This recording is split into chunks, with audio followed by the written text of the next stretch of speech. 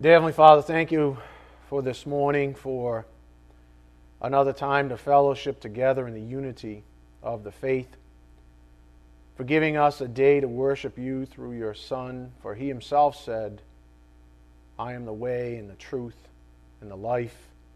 No one comes to the Father but through me. What an indescribable gift our Lord and Savior is. Thank you, Father, for saving us, for revealing to us how you are perfectly righteous in doing so. We pray that those here with us this morning are met with grace and love in their hearts, receivers of divine truth and light. We pray also for those not able to be with us due to sickness, that your will be done in their lives, and that they heal in every way you will them to, whether physically, emotionally, or spiritually. We ask that you bless this morning's message. May it be edifying for our souls, and may it challenge each of us as we hear your calling upon our lives. We ask this in Jesus Christ's precious name. By the power of the Spirit we do pray. Amen. Again, this morning's message title is a continuation of a fantastic series that he's had us on for months now, called The Gospel, Salvation, and Sanctification. This is part 37. This morning we'll be talking about what I'll call big picture salvation. Big picture salvation, which is to say we'll be looking at the way God sees salvation, and how in his eyes there's no such thing as time as we know it. In other words, he's not bound by the construct of time. He's eternal. So through his eyes, salvation from his perspective takes on an entirely new frame of reference. We might call it unity. I was thinking about my old physics classes back in the day. A thing called unity. In other words, it's just one thing. So from God's perspective, salvation takes on an entirely new frame of reference. Let's call it unity. In other words, salvation, deliverance, sanctification, they're all, quote, synonyms in a sense from God's perspective. Salvation, deliverance, and sanctification are all, quote, synonyms in a sense from his perspective. And if we can somehow wrap our finite heads around even a portion of this reality, we'll be set free all the more by it. Let's start with the Psalm of David. Go to Psalm 35:1.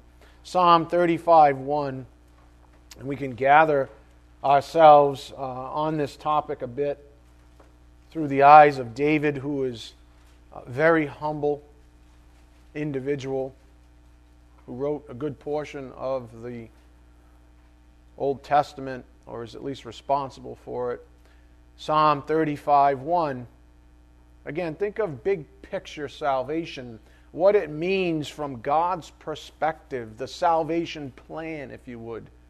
Instead of just applying the normal way that people think about, salvation and sanctification, and then you get into positional sanctification and experiential sanctification and ultimate sanctification. Instead of looking at it that way, think of the salvation plan. God sees it all at once. 35:1. Contend, O Lord, with those who contend with me. Fight against those who fight against me. Take hold of buckler and shield, and rise up for my help. Draw also the spear and the battle axe to meet those who pursue me. Say to my soul, I am your salvation. Let those be ashamed and dishonored who seek my life. Let those be turned back and humiliated who devise evil against me. Let them be like chaff before the wind, with the angel of the Lord driving them on. Let their way be dark and slippery, with the angel of the Lord pursuing them. For without cause they hid their net for me. Without cause they dug a pit for my soul. Let destruction come upon him unawares, and let the net which he hid catch himself. Into that very destruction let him fall. And my soul shall rejoice in the Lord. It shall exult in his salvation. Now, David's already saved. So he's not talking about salvation the way most people sort of categorize it. And that's what he's saying. Think of salvation, deliverance, sanctification, unity. Think of big picture, the way God sees these things. These things are already done as far as he's concerned. And when you see things that way, you gain a certain transcendent freedom in your life. When you learn to see things in the finality of God's perspective, the absoluteness of God's perspective. Salvation for everyone in here is a done deal. And my soul shall rejoice in the Lord, it shall exult in his salvation. All my bones will say, Lord, who is like you, who delivers the afflicted from him who is too strong for him, and the afflicted and the needy from him who robs him? Malicious witnesses rise up. They ask me of things that I do not know. They repay me evil for good, to the bereavement of my soul. But as for me, when they were sick, my clothing was sackcloth. I humbled my soul with fasting, and my prayer kept returning to my bosom. I went about as though it were my friend or brother. I bowed down mourning, as one who sorrows for a mother. But at my stumbling they rejoiced and gathered themselves together. The smiters whom I did not know gathered together against me. They slandered me without ceasing. Like godless jesters at a feast, they gnashed at me with their teeth. Lord, how long will you look on? Rescue my soul from their ravages, my only life from the lions. I will give you thanks in the great congregation. I will praise you among a mighty throng. Do not let those who are wrongfully my enemies rejoice over me, nor let those who hate me without cause wink maliciously. For they do not speak peace, but they devise deceitful words against those who are quiet in the land. They open their mouth wide against me. They say, Aha, aha, our eyes have seen it. You have seen it, O Lord. Do not keep silent, O Lord. Do not be far from me. Stir up yourself and awake to my right and to my cause, my God and my Lord. Judge me, O Lord, my God, according to your righteousness, and do not let them rejoice over me. Do not let them say in their heart, Aha, our desire. Do not let them say, We have swallowed him up. Let those be ashamed and humiliated altogether who rejoice at my distress. Let those be clothed with shame and dishonor who magnify themselves over me. Let them shout for joy and rejoice who favor my vindication. And let them say continually, The Lord be magnified, who delights in the prosperity of his servant.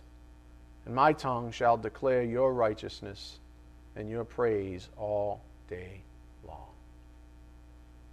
Now that's a big whole whopper of a perspective that certainly echoes how the Spirit started off this morning.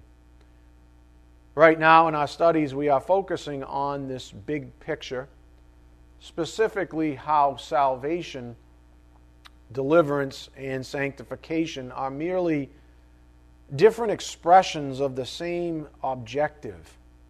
Salvation, deliverance, sanctification, they're different expressions of the same end goal, the same objective as far as God sees things. And as I started off, if we learn to see things the way He sees things, our confidence goes through the roof. We have a transcendent life at this point. And that's what Paul says in Romans 1:17. The righteous shall live. This righteousness that we've been given from God is revealed from faith to faith. As we live, as we live, we learn these things. We learn the perspective of God, the finality of it, the fact that we have victory in Jesus. These are the themes that have been sort of padding this major big picture build-up here. Here's a good way to summarize the overarching theme up here on the board. Big picture salvation. God saves sinners. He saved you. He saves us every single day of our lives. That's what we just saw in Psalm 35. Who was David turning to? Who was he saying was his salvation? The Lord was. But he was already saved. That's right. But the Lord still is the same Savior every single day. He delivers us from whatever our problems are by grace through faith. That's the main theme here. That's the big picture theology. And that's the way God sees things. And that's the way when we're in retrospect, when we're all in heaven and enjoying the fullness of eternal life and looking back, that's how we'll see it. We'll be like, that was a done deal, wasn't it? Yeah. God saves sinners. He saved you. He saves us every single day of our lives from our enemies, from the influences of our spiritual death, sin, and evil. Salvation is an activity, not merely a split moment in time. That's the way you have to think about it. Salvation is a plan that we witness in time. That's the big picture salvation that we're trying to get to this morning. God saves sinners. He saved you. He saves us every single day of our lives from our enemies. We saw that in Psalm 35. From the influences of spiritual death, sin, and evil. Salvation is an activity, not merely a split moment in time. Salvation is a plan that we witness in time. David also stated, go to Psalm 62:1. David also stated the following, Psalm 62:1. And again, we're just padding this concept of big picture salvation, that salvation is an everyday thing. God saves us every single day. The problem with hyper-categorization or hyper-doctrinalization, however you'd like to look at it, people tend to put salvation on a shelf as some thing that happened 20, 30, 40 years ago, and it's over and done with, and then they have this other thing that they're dealing with called life. But that's not living the gospel reality, and that's what the Spirit's been prompting us to consider. Psalm 62:1, my soul waits in silence for God only. How many of you can say that honestly right now? My soul waits in silence for God. Some of you are going, I'm waiting for this class to be over. I wonder if he's going to go long today. Football game. What is on? I don't even follow sports really. Is it football? Yeah, all right. Football's on, right? Got my jersey. Some people are just going to rip off their college shirt and there's a Patriots jersey underneath. They're ready to go. Ask yourself, my soul waits in silence for God only. Can you say that about your own life? Is the Lord your Savior every single day? Do you consider the fact that He's saving you every single day? Or are you on some pathway, some vector that says, or has something to do with self-sanctification? I'm going to find my peace, my happiness, my contentment, my own way. Thank you for salvation. That's up on a shelf somewhere. It's just categorized out on a shelf. It happened a few years ago or decades ago. Now it's up to me, and I'm going to self-sanctify, and I'm going to do X, Y, and Z. I'm on a 5-year plan. It's boom, boom, boom, and I'll find my happiness at the end of that rainbow. God's like, what are you doing? So there we have David, the humble one. My soul waits in silence for God only. From Him is my salvation. Now, he's already saved. This is not him talking about, just going to heaven, and he hyper-categorized salvation out as some past event, and now it's all, gravy from here on out. I get to live my own life, my own way, live for myself, sanctify by myself, for myself. That's not the spiritual life at all. David says, from Him is my salvation, my deliverance, my daily everything. He only is my rock and my salvation, my stronghold. I shall not be greatly shaken. Some of you would do well to commit Psalm 62, 1 and 2 to memory. Seriously. My soul waits in silence for God only. From Him is my salvation. He only is my rock and my salvation, my stronghold. I shall not be greatly shaken. The Apostle Peter understood this principle as well. Go to 1 Peter 1:6. 1 Peter 1:6. So we're certainly not, Pastor Ed doesn't specialize in coming up with new doctrines. We're not trying to discover some, great little thing in the Word of God that, no one else understands. Big picture salvation. No, don't do that, please. These are things that the so-called greats in the Bible understood implicitly, lived these things implicitly. They lived the gospel reality. Think of Paul. Think of Jesus Christ. Think of David. Think of Peter now. Look at what Peter says in 1 Peter 1:6. In this you greatly rejoice, even though now for a little while, if necessary, you have been distressed by various trials, so that the proof of your faith, can't tell you how many times the Spirit had us going back to that phrase, the proof, dokimaion, the proof of your faith being more precious than gold, which is perishable, even though tested by fire, may be found to result in praise and glory and honor at the revelation of Jesus Christ. And though you have not seen Him, you love Him. And though you do not see Him now, but believe in Him, you greatly rejoice with joy, inexpressible and full of glory. How does that work? Well, there you go, folks. This is what he's trying to get you to. In the midst of persecution and suffering, you have a joy inexpressible. That's only a paradox to a person who doesn't get it. That's only a paradox, definitely, to an unregenerate person. Possibly even still an arrogant believer.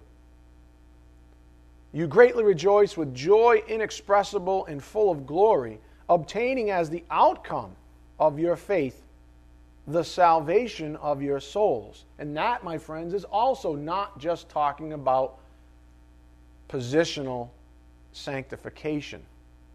That's talking about the deliverance, the daily deliverance of your souls. The outcome of your faith is the salvation of your souls. In other words, God saves you daily. And that's the perspective you need to have about salvation and sanctification. From God's perspective, they're done deals. And therefore, He saves us daily. The prophet Isaiah, go to Isaiah 61:10. He has something to say about this as well. Isaiah 61:10. You see, too many people see the word salvation, they assume it's always the same concept. Remember, context is key. Peter was already saved, talked about the salvation of his souls. David, already saved, talked about his daily salvation with the Lord. The prophet Isaiah, same thing. These are saved people, folks, and they get it. They got it. Isaiah 61:10. I will rejoice greatly in the Lord. My soul will exult in my God, for He has clothed me with garments of salvation. That's a life issue, folks. That's not just Him talking about being saved and going to heaven. Being clothed, think of the Greek word enduo. We are to put on Christ. That's in the New Testament. But here we see the prophets say basically the same thing. He has clothed me with garments of salvation. He has wrapped me with a robe of righteousness. Remember, the righteous shall live by faith. A bridegroom decks himself out with garland, and as a bride adorns herself with her jewels. For as the earth brings forth its sprouts, and as a garden causes the things sown in it to spring up, so the Lord God will cause righteousness and praise to spring up before all the nations. That's right, from faith to faith, to echo Paul's sentiments on the topic. This righteous person shall live by faith, and people shall see it. Remember, we are witnesses, we are ambassadors, we're not of the world, but we're in it. Our job is to live as unto Christ. Anything we do, whether work, play, hobbies, whatever, we do as unto who? The Lord. Borrowing from John MacArthur on Isaiah 61:10. Here is the Old Testament picture of imputed righteousness, the essential heart of the new covenant. When a penitent sinner recognizes he can't achieve his own righteousness by works and repents and calls on the mercy of God, the Lord covers him with His own divine righteousness by grace through his faith. Speaking of imputed righteousness, think about the universality and the longevity of salvation as we get back to Romans 1. Go to Romans 1:16 now. Romans 1:16.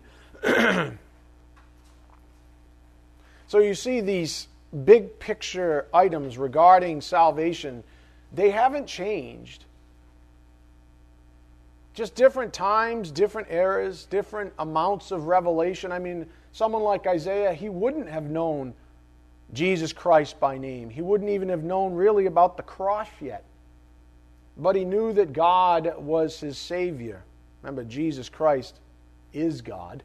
He knew that God would save him. Job said, I know my Redeemer lives. Didn't know Jesus Christ personally. But faith, grace, righteousness, they were all the same. See, these people had the same idea about salvation. They had God's perspective on it. Romans 1:16, Paul also had it. I am not ashamed of the gospel, for it is the power of God for salvation to everyone who believes, to the Jew first and also to the Greek. For in it the righteousness of God is revealed from faith to faith, as it is written, but the righteous man shall live by faith. Think of this revelation as perfect righteousness being produced in a way that is completely foreign to carnal man. This lifestyle that we are earmarked to live is foreign to carnal man. That's why when you go to work, or you go hang out with your friends, or you go hang out with people that aren't of the faith, maybe even they say they are, but they're on the fringes, they got some other weird, contorted religion they're clinging to. These things are going to be foreign to them. You know why? Because they're just too flat out, too busy celebrating themselves. Too busy celebrating their religions, their little idols, whatever they may be. Could be spouses, could be children, could be jobs, could be hobbies, could be whatever. They're too busy celebrating themselves. They're too busy trying to find righteousness in themselves. That's called self-sanctification. And it has everything to do with self-righteousness. That's why, I don't know about you, but it keeps coming back probably for 2 solid weeks now, over and over, like a little dream. What are we celebrating? What are we celebrating here? What is it that we're celebrating daily? Who's our Savior? Who's our daily Savior? What are we celebrating? Honestly, what is it that you celebrate every day? Do you get out of bed and celebrate just being alive in Christ Jesus? Or do you celebrate about one step closer to your little end goal? What is it that you're celebrating? And that's what he's trying to deliver you from. Any remnants of self-sanctification. So these things, Romans 1:17, I mean, a carnal person, they won't understand that at all. They won't understand it at all. In other words, up here on the board, salvation, God is not only righteous and justifying man based on the work of the cross, but the imputed righteousness itself, that which a believer has received, creates in man the substance for a new way of life. That's what salvation means, big picture, folks. It's not just, hey, I got a free ticket to heaven.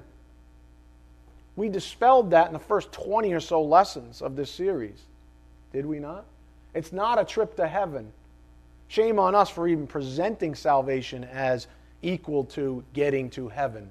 Salvation is a sin issue, not about going to some destination.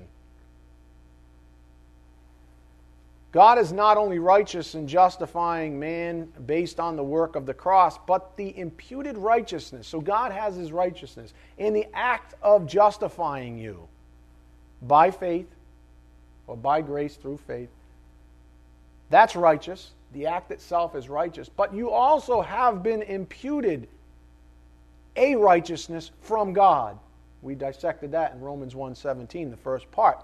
You've also been given a righteousness from God. That in of itself, which you have received, creates in man the substance for a new way of life. It's the substance for a new way of life. Think about that. In other words, you don't have the big problem anymore. You've been given new faculties even. And God couldn't impute those things, those other things even, to your account until the big problem was taken care of. But the big problem is not the only problem, so to speak. It's not the only issue with salvation and sanctification. As we studied throughout the first 20 or so lessons in this series, only the true believer is saved in any sense of the word. Likewise, we can say that only a true believer is sanctified in any sense of the word. Stated more theologically, and bringing back into remembrance our previous lessons, only a believer is saved in any sense. Only a believer is sanctified in any sense. But here's the beauty of what we learned earlier. Once saved, once sanctified, it's yours. It's guaranteed. And that was that great litmus test, just to sort of echo back what we learned a few lessons back, specifically when we were still working through the gospel proper. The perseverance of the saints from faith to faith expresses that true faith is not a single event, but a way of life. It endures. In this sense, the righteousness from God that is revealed is unique to true believers only, for they live by faith. Faith being the channel which things are poured out. Again, this is part of the perseverance of the saints. This is why he also, again, had us study for a short period of time apostasy. An apostate doesn't endure because they never had true faith. They were never a true believer. But a true believer absolutely guaranteed will persevere. Otherwise, God's a liar. From faith to faith expresses that true faith is not a single event, but a way of life. It endures. In this sense, the righteousness from God that is revealed is unique to true believers only, for they live by faith. Concentrate. And I encourage all of you, by the way, to mull over these principles long after the close of this morning's message. That's what bums me out. When a pastor comes behind a pulpit and half the congregation is not present and there's this kind of a lesson before us. The only prayer I have left is, I hope those people who have chosen not to be here at least take the time to even be listening right now, live, or afterwards as a recording. And I hope they hear the same thing, that they too will mull over these principles. This lesson is impregnated with things that just, I'll tell you what, if you let them go, you're a fool. If you're concentrating about whatever that little thing is that you're trying to self-sanctify over right now, shame on you. and you get what you deserve. So concentrate, please. This one verse in the Bible is like a linchpin to every other major concept of our title study, the gospel, salvation, and sanctification. Romans 1:17 describes the essence of life for a true believer. It's the very essence of life for a true believer. That's Romans 1:17. If that person truly understands what is being conveyed, they will surely be set free. And that's why I can only do my job. I have you formally 3 hours, and then every other Wednesday another hour in an open discussion forum, and I have you with blogs and some books maybe as they come out. But there's a whole lot of extra time out there, isn't there? There's a whole lot of extra time in a week that I don't have any say or any influence over you per se. But if you want to be set free, then you won't let lessons like this one go. Think of it this way if it helps. Saving faith. And expand your definition of saving, by the way, to include deliverance, sanctification. You were saved by grace through faith, positionally, and you are saved by grace through faith, experientially. It is by faith that the righteous man lives. In other words, you can't generate, in any sense of the word, a righteousness. Only God can in you. And since it's God's work, it has to be done by grace. And the only way you receive grace is through the channel we call faith. And the only way a person receives faith, as we've learned, God gives grace to who? The humble. So if you want that faith, you want that channel to be opened up so He can pour out more grace on your lap, you better be humble. Humility is the key to the spiritual life. I'm like a broken record. You need to write that on. Well, I'm not going to have I don't know, whatever. If I die, just paint it in the sky with an airplane or something. I don't know. Humility is the key to the spiritual life. It's like the essence of this ministry, for crying out loud. How many times have I said that? But it's that true. I mean, it's that true. Look at the point on the board. If you're not humble, you don't get delivered the way you ought to be delivered. If you're not humble, you might not even be saved because you have to surrender to the Lord. That in itself is a baseline humility. You were saved by grace through faith positionally, and you are saved by grace through faith experientially. It is by faith that the righteous man lives. So upon this revelation, as a part of the Spirit's teaching on the subject, we also broached the subject of suffering. Okay, great. The righteous man shall live by faith. Okay. Sounds great on paper, doesn't it? It's like, yeah, yay, righteous man. Give me faith, Lord. And then you go to your job tomorrow morning, and there's your boss. Why do you go to Bible class?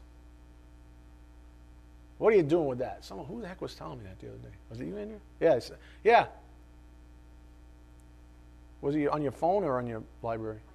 Yeah. So she shows up with her Kindle. I hope you don't mind me saying this. But she shows up to work, right? Or traveling with a coworker, right? And the coworker looks on her Kindle and sees the Bible app.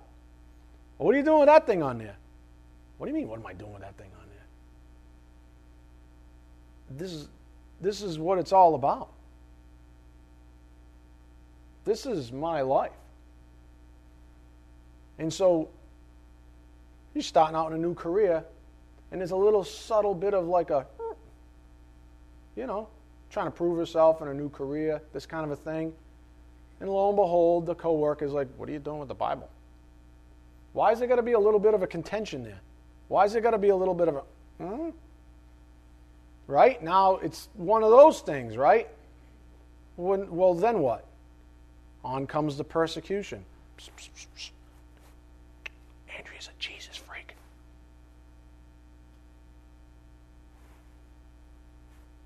So, We are to live by faith. But we're going to suffer. And we have to reconcile what that means in our lives. Because that's the facts. Those are the facts, my friends. We will suffer. Jesus suffered. We're going to suffer.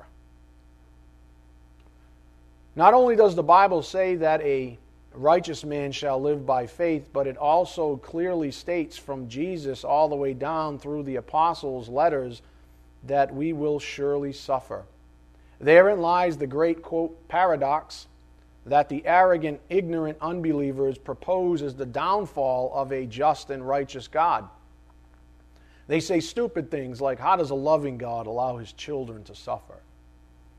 How is it that my neighbor, the, quote, born-again Christian, is so apparently suffering or miserable in certain ways? So the question we looked at on Thursday was, what gives? What gives here? I'm living as under the Lord, and I'm being crushed. I mean, you have no idea. From last night till this morning, all my files for this lesson kept blowing up. This folder disappeared. That folder... I came into the office this morning, and none of my files were on the computer. What gives? Wouldn't you think that God would just sort of like clear the way and it'd be all hunky-dory like some morons that stand behind pulpits teach?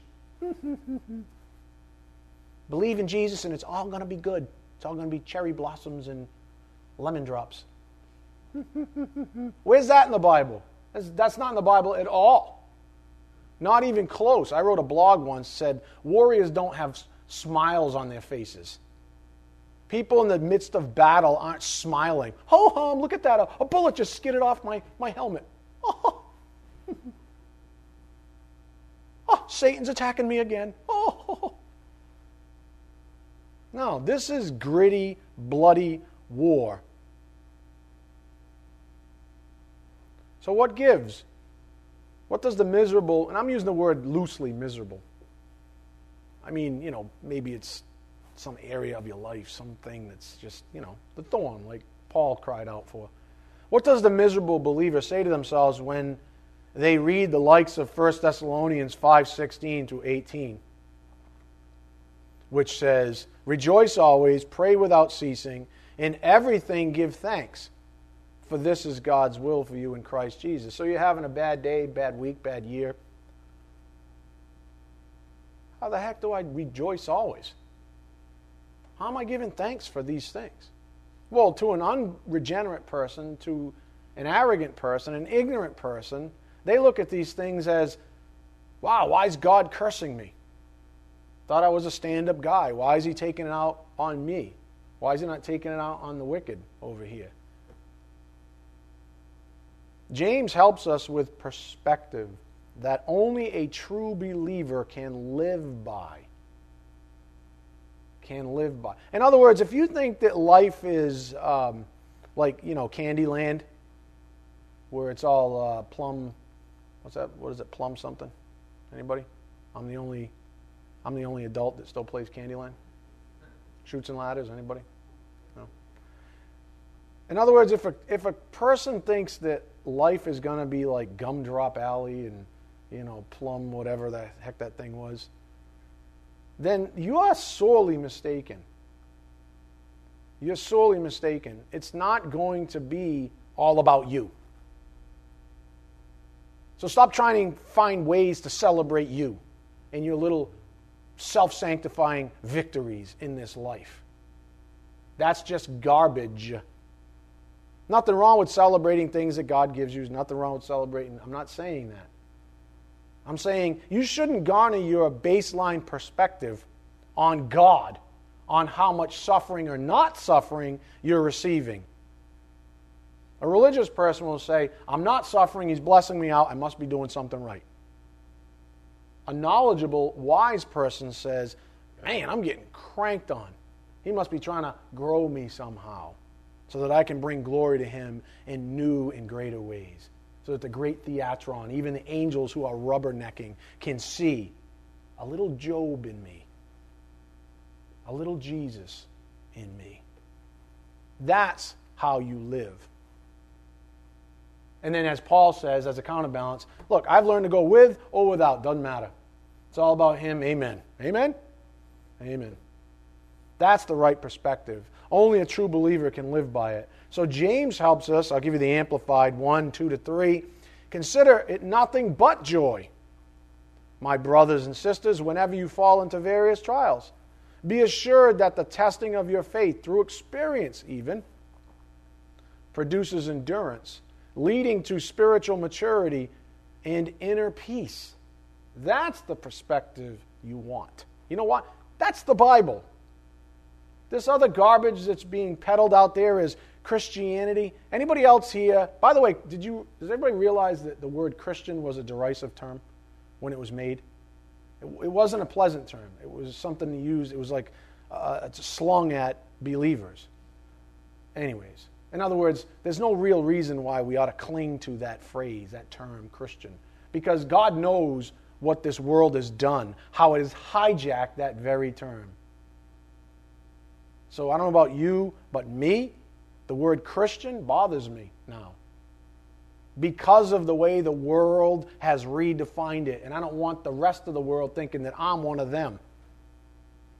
Teaching prosperity gospel, disgusting, watered-down gospels, say this thing, go down. Or the road is now wide that leads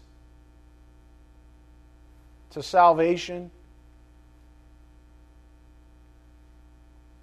If that's Christianity, I don't want it. Just call me a believer then. I believe in the Lord Jesus Christ. But that Christianity, I don't know what Bible they're studying, but it's not this one. It can't be. All they're trying to do is fill seats. These guys, someone joked with me the other day. They write me, this is a long-time listener and supporter of the ministry. Pastor Ed, you're going to have to get a band. A rock band, because that's what they're all doing. And I'm thinking, glory be to our little half circle over here with Art and Brian and the rest of us gathered around a piano. Amen?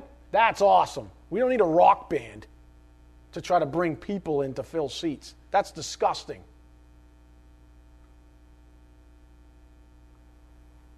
Anyways. Anybody else get a little ticked off like that? I'm sick and tired of it. James 1, 2-3. They don't understand this. I don't know what Bible they're reading. They must not be reading their Bible. Consider it nothing but joy, my brothers and sisters, whenever you fall into various trials. Be assured that the testing of your faith through experience, that's right, you're going to go through it. Stop talking about it. Oh, I'm going to suffer for Jesus. They didn't have my macchiato light. That's real suffering. I had to spend $4.50 on a latte with an extra shot. Yeah, you're just suffering for Jesus. I'll get off it. Be assured that the testing of your faith through experience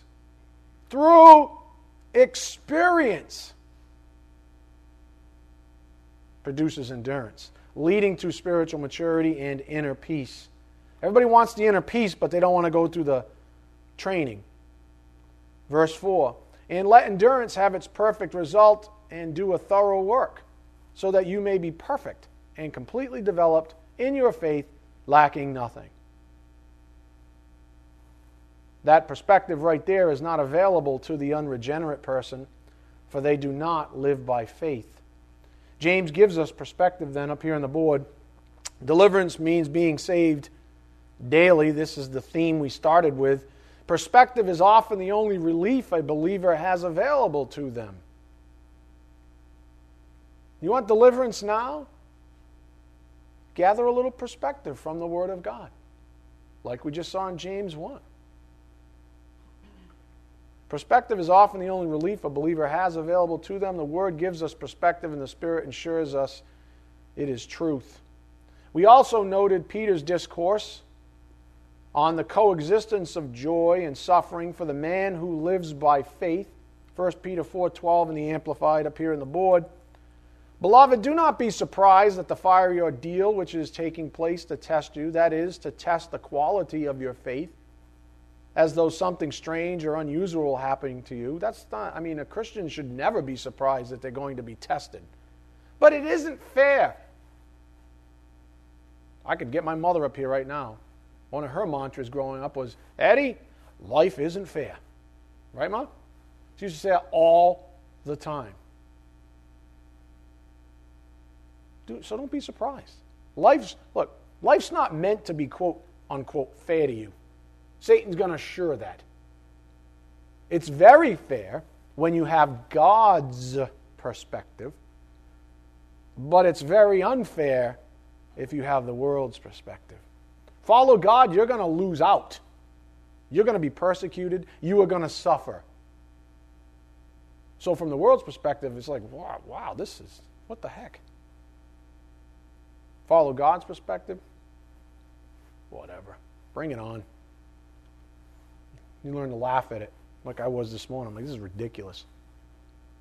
This is ridiculous. I have a couple of choice words, of course, with any present demons. Yeah. Anyways. I'm not going to say that it involved phalanges. Everybody's like, what's a phalange? It's a finger. I'm not going to say it didn't involve phalanges, because it may have. It may have involved me spinning around in my chair even. Just to keep warm. Verse 13. But insofar as you are sharing Christ's sufferings, keep on rejoicing, so that when His glory, filled with His radiance and splendor, is revealed, you may rejoice with great joy. So you're sharing in Christ's sufferings. What do you expect? The world hates you. That's very strong language. It's not like, hey, you and the world might not get along. It's not like when you have a sibling, you two might not get along. No. This is when your sibling is the devil. Some of you are like, yeah, I know. Right? They hate you. The world hates you. They may never say it. They may smile at you. Oh, isn't that nice? Yeah. You like Jesus? Ain't that nice?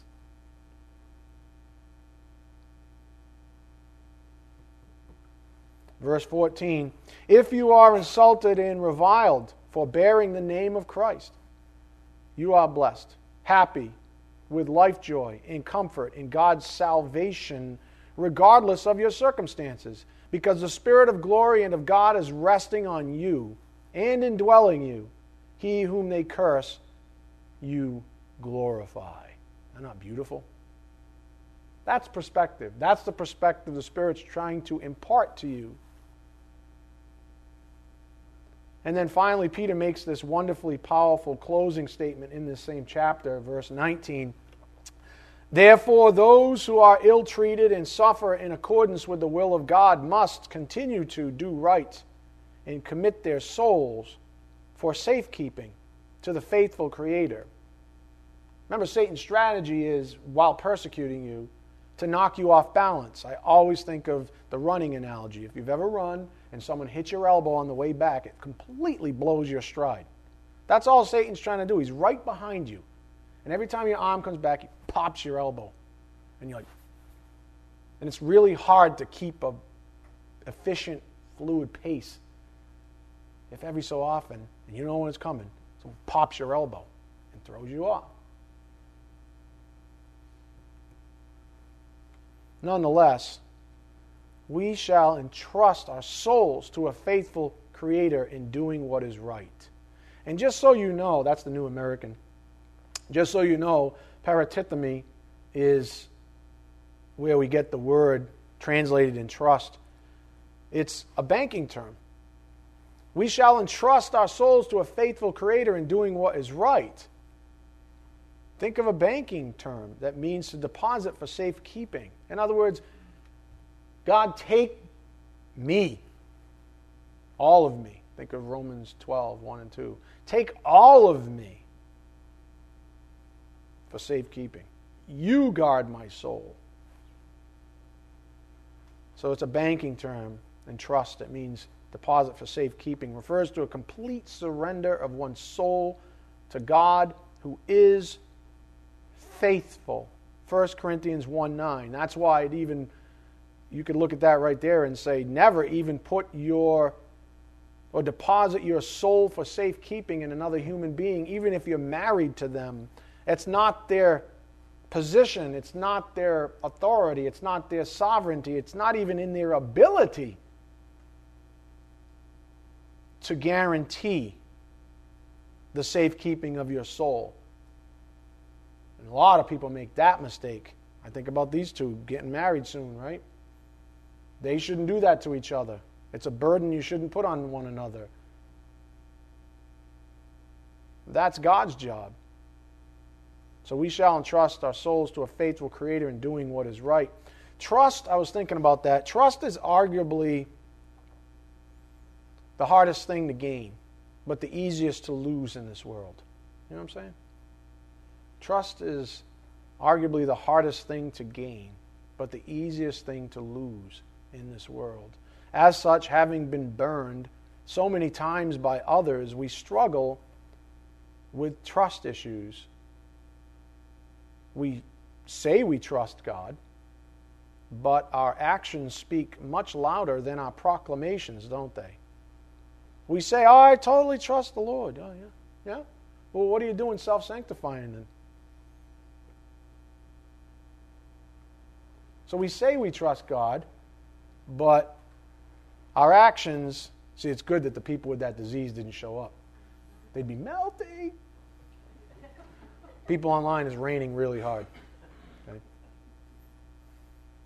We say we trust God, but our actions speak much louder than our proclamations. As a congregant shared recently with me up here on the board, they shared this: if a person truly desires to do something, they will. And, I had asked this person the question, why does it seem like everybody, no matter what the heck comes from the pulpit, no matter how hard I spit and yell and do my best to, through the Lord, through the Spirit, to express the will of God, people just do what they want. Honestly. They just do what they want.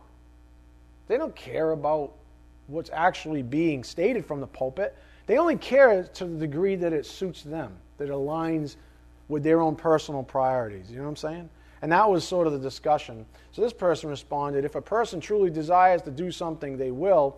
It doesn't matter what time it is, how cold it is, how tired they are, etc. If they want to do it more than they want to execute any of their other options, then they'll do it. Priorities. I'm not judging anyone, including myself. It is just fact. If you want to do it, you will. And the when you do it is all a function of your priorities.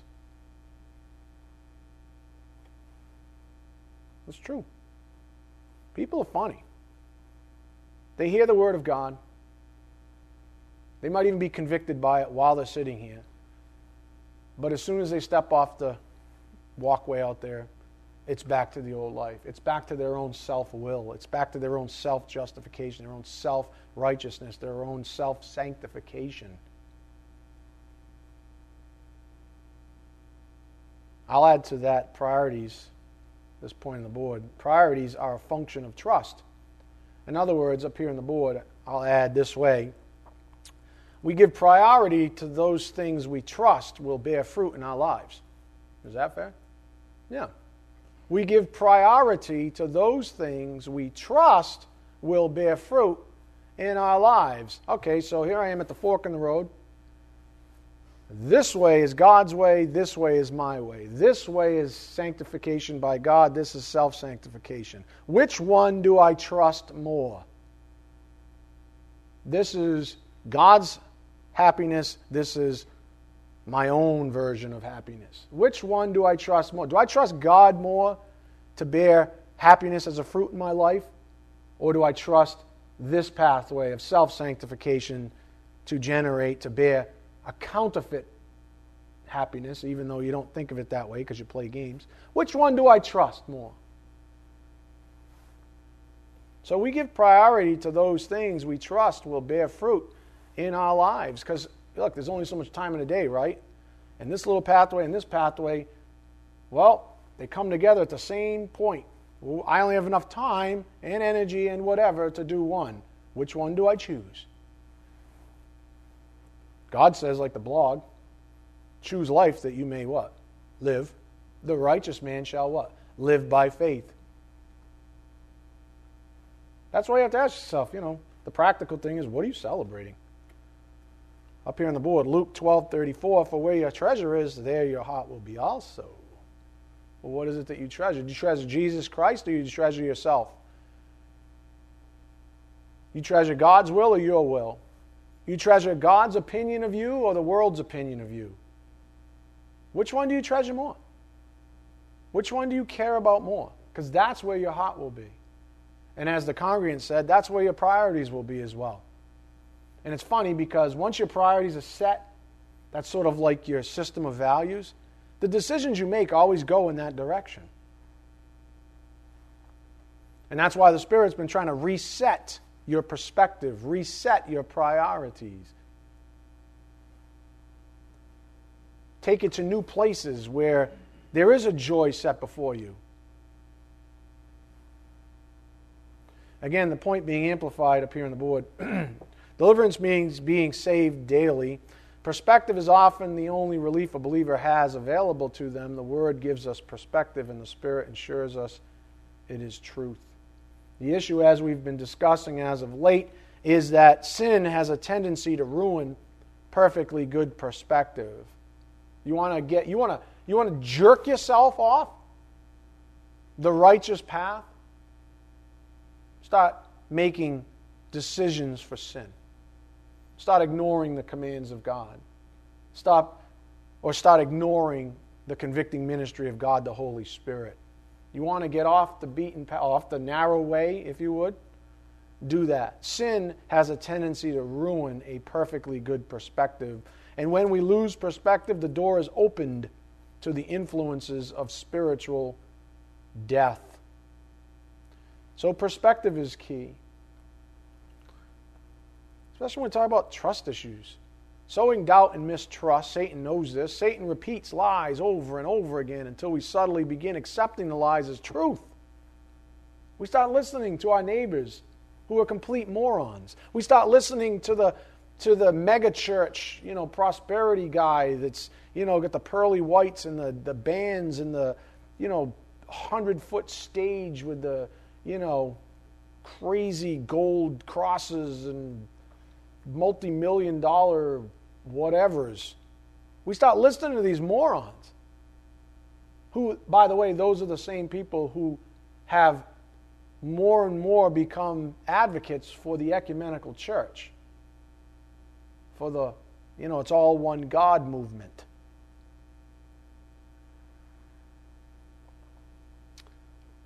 Isaiah 5:20, woe to those who call evil good and good evil. So beware what you accept as normal. Just because it's normal doesn't mean it's righteous. Satan's very good at establishing normal. Some like to say that religion is Satan's ace trump card, that he encapsulates his overall strategy under the umbrella of doing good. But I'll say this, counterfeit salvation. All religions come back to one basic satanic strategy, that is that the creature saves himself, sanctifies himself for himself and by himself. That's what counterfeit salvation looks like. That's what Satan wants everyone to think, that it's about a self-righteousness. If not at salvation, then at experiential phase of sanctification, after you're saved even, that it's always about self-righteousness. That was Satan's problem of pride. He was self-righteous and he merchandised, you remember? He traded that with those around him. Do a little of this for me, and I'll do a little of that for you.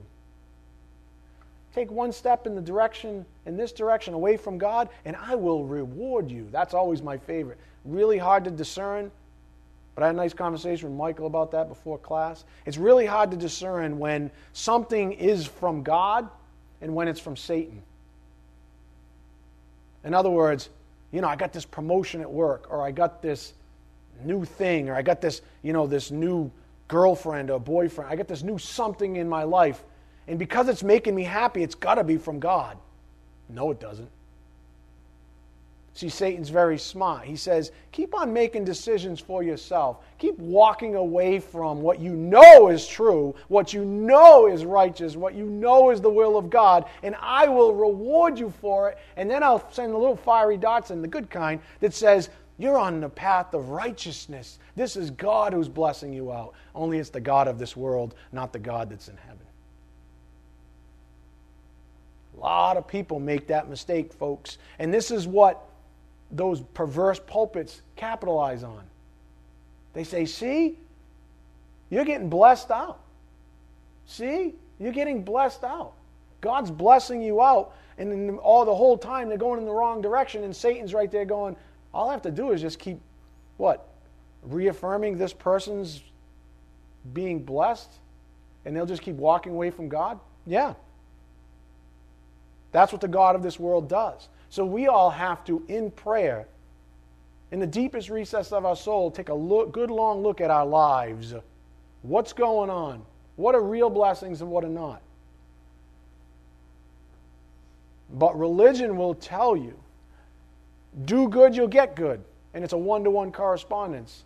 We learned to dispel all of that when we studied the 63 parts of Job back in the day. Bless you. Right? We dispelled all of that. It's not a one-to-one correspondence. You may do good and be persecuted. You may do more good and be persecuted again, and then do more good and be persecuted even worse. And in the book of the Bible says, don't grow weary for doing good, for that brings glory to God. So don't make that mistake of thinking that God just blesses you out because somehow you're doing good, or because you're quote unquote being blessed, that somehow that's God rewarding you. It could be the God of this world. That's the compass you need, because the compass will throw up red flags and say, I think I might be going in the wrong direction here. If you start walking away from a relationship with Christ, then you know beyond a shadow of a doubt you're going in the wrong direction. In other words, if you have less and less and less time to learn the Word, to fellowship with Him, to pray to Him, you're too exhausted, you're too tired, you're too dragged away, you might have something to think about, my friends. Seriously. Because there's only one thing that matters, and that's a relationship with Christ. And if anything gets in the way of that, you have to take a good long look in the mirror and say, is this from God or is this from the God of this world?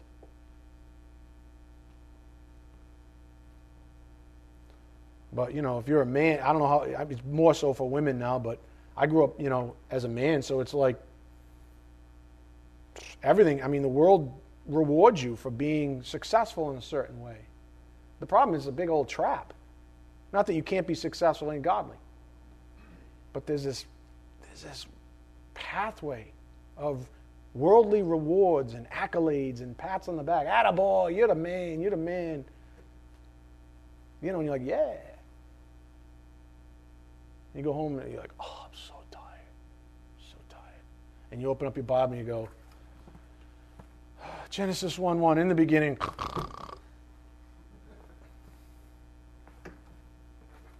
Yeah. Beware. Go to John 17:15. All religions come back to one basic satanic strategy. That is, that creature saves himself, sanctifies himself, for himself, by himself. So you get to celebrate yourself, you see? You get to celebrate yourself. Then if you do really good in the world rewards you even more.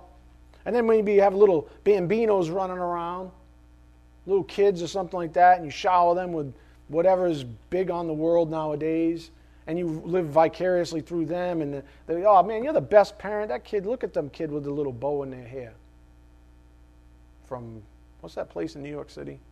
That really expensive shop. Nobody wants to admit it. Yeah, they're all like, I know what it is, but if I say it, it means I meant there. You know what I'm talking about? It's probably the same place that sold that $450,000 purse. Anyways.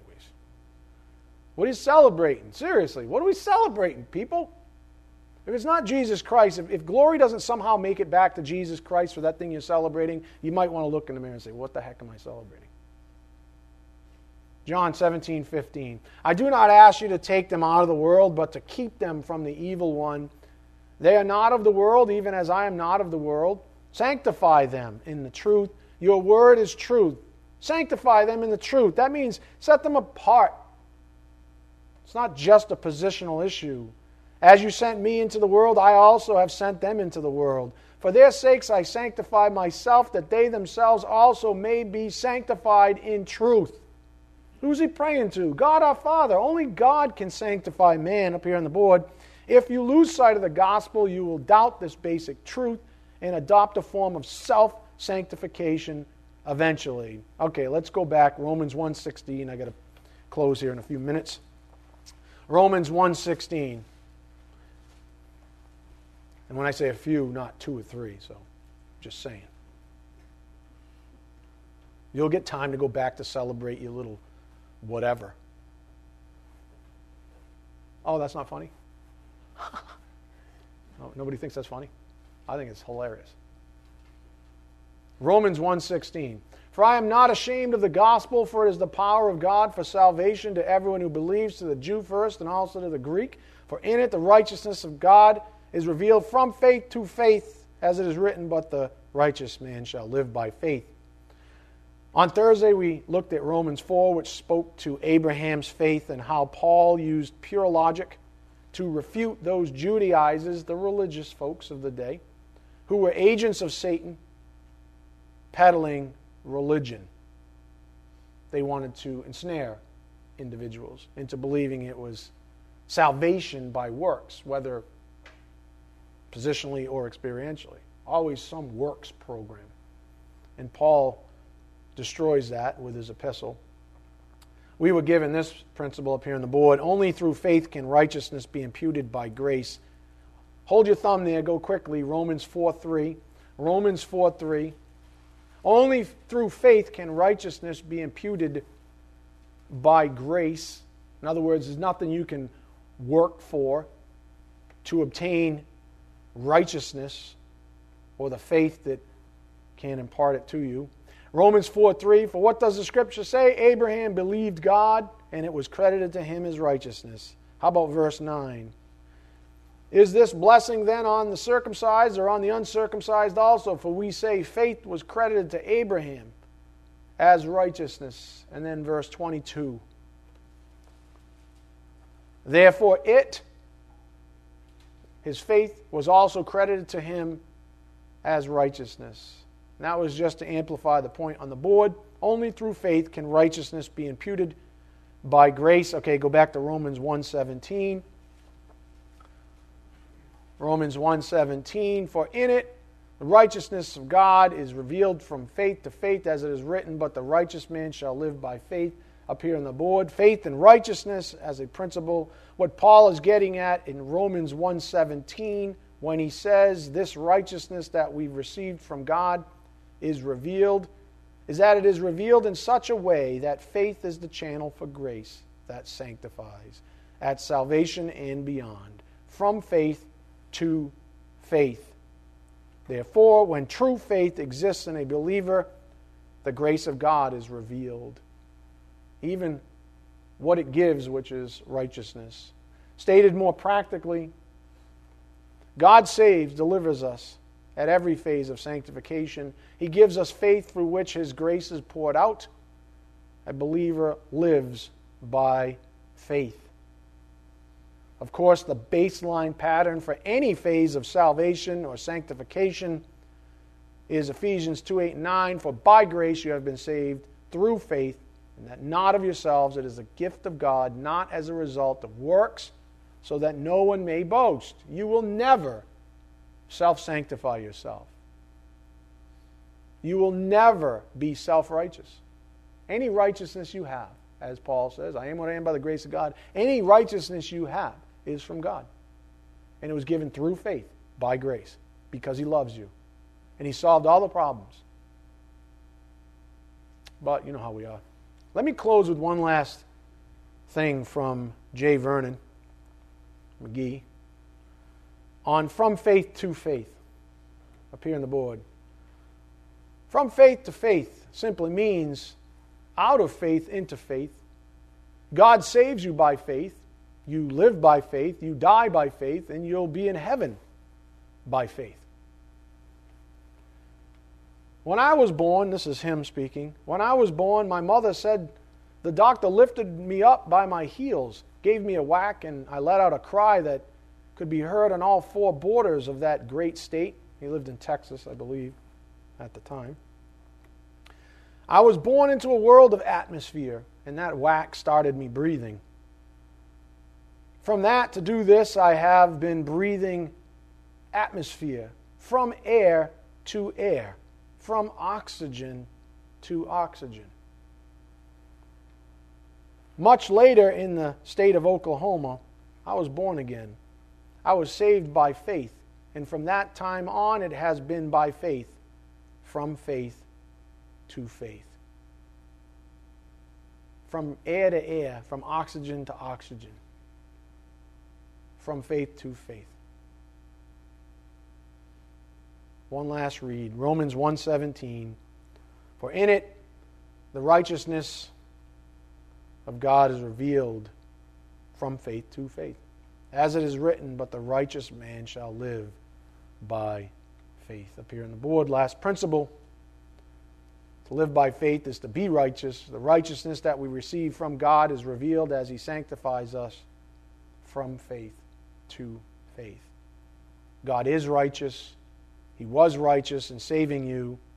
You are righteous in Christ. Get the lights, guys?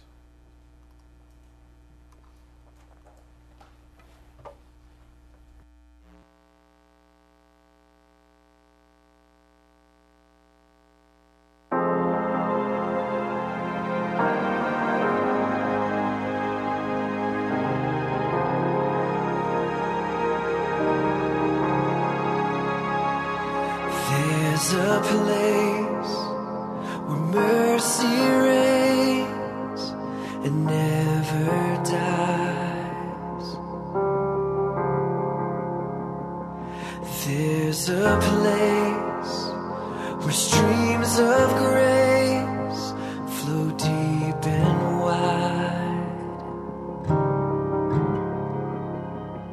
where all the love I've ever found comes like a flood, comes flowing down. At the cross, I surrender my life. I'm in all of you. I'm in all of you. Where your love ran red and my sin was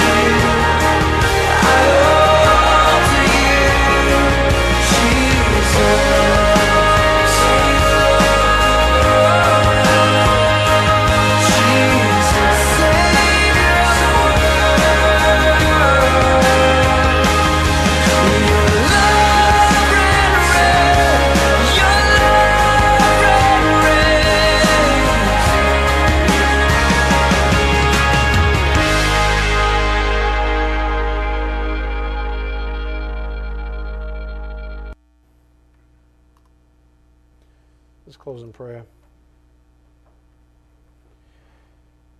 Father, thank you again for this morning's message, for a time to do this thing that truly matters most. Dining on the very bread of life, the Word of God, the Logos, our Lord and Savior, Jesus Christ. For the Word is our sustenance, and without it, we are spiritually malnourished. Minus the nutrition we need daily to press on and fight the good fight of faith. Thank you for your faithfulness to this ministry and to those willing to stick it out in truth while the world persecutes them. Thank you for encouraging each of us with simple reminders of your grace and your love. And we do pray for all those ill, Father, that they might find a special bit of encouragement in knowing these things. May you bless all traveling from this local assembly. It's in Christ's precious name, by the power of the Spirit, we do pray. Amen. Thank you.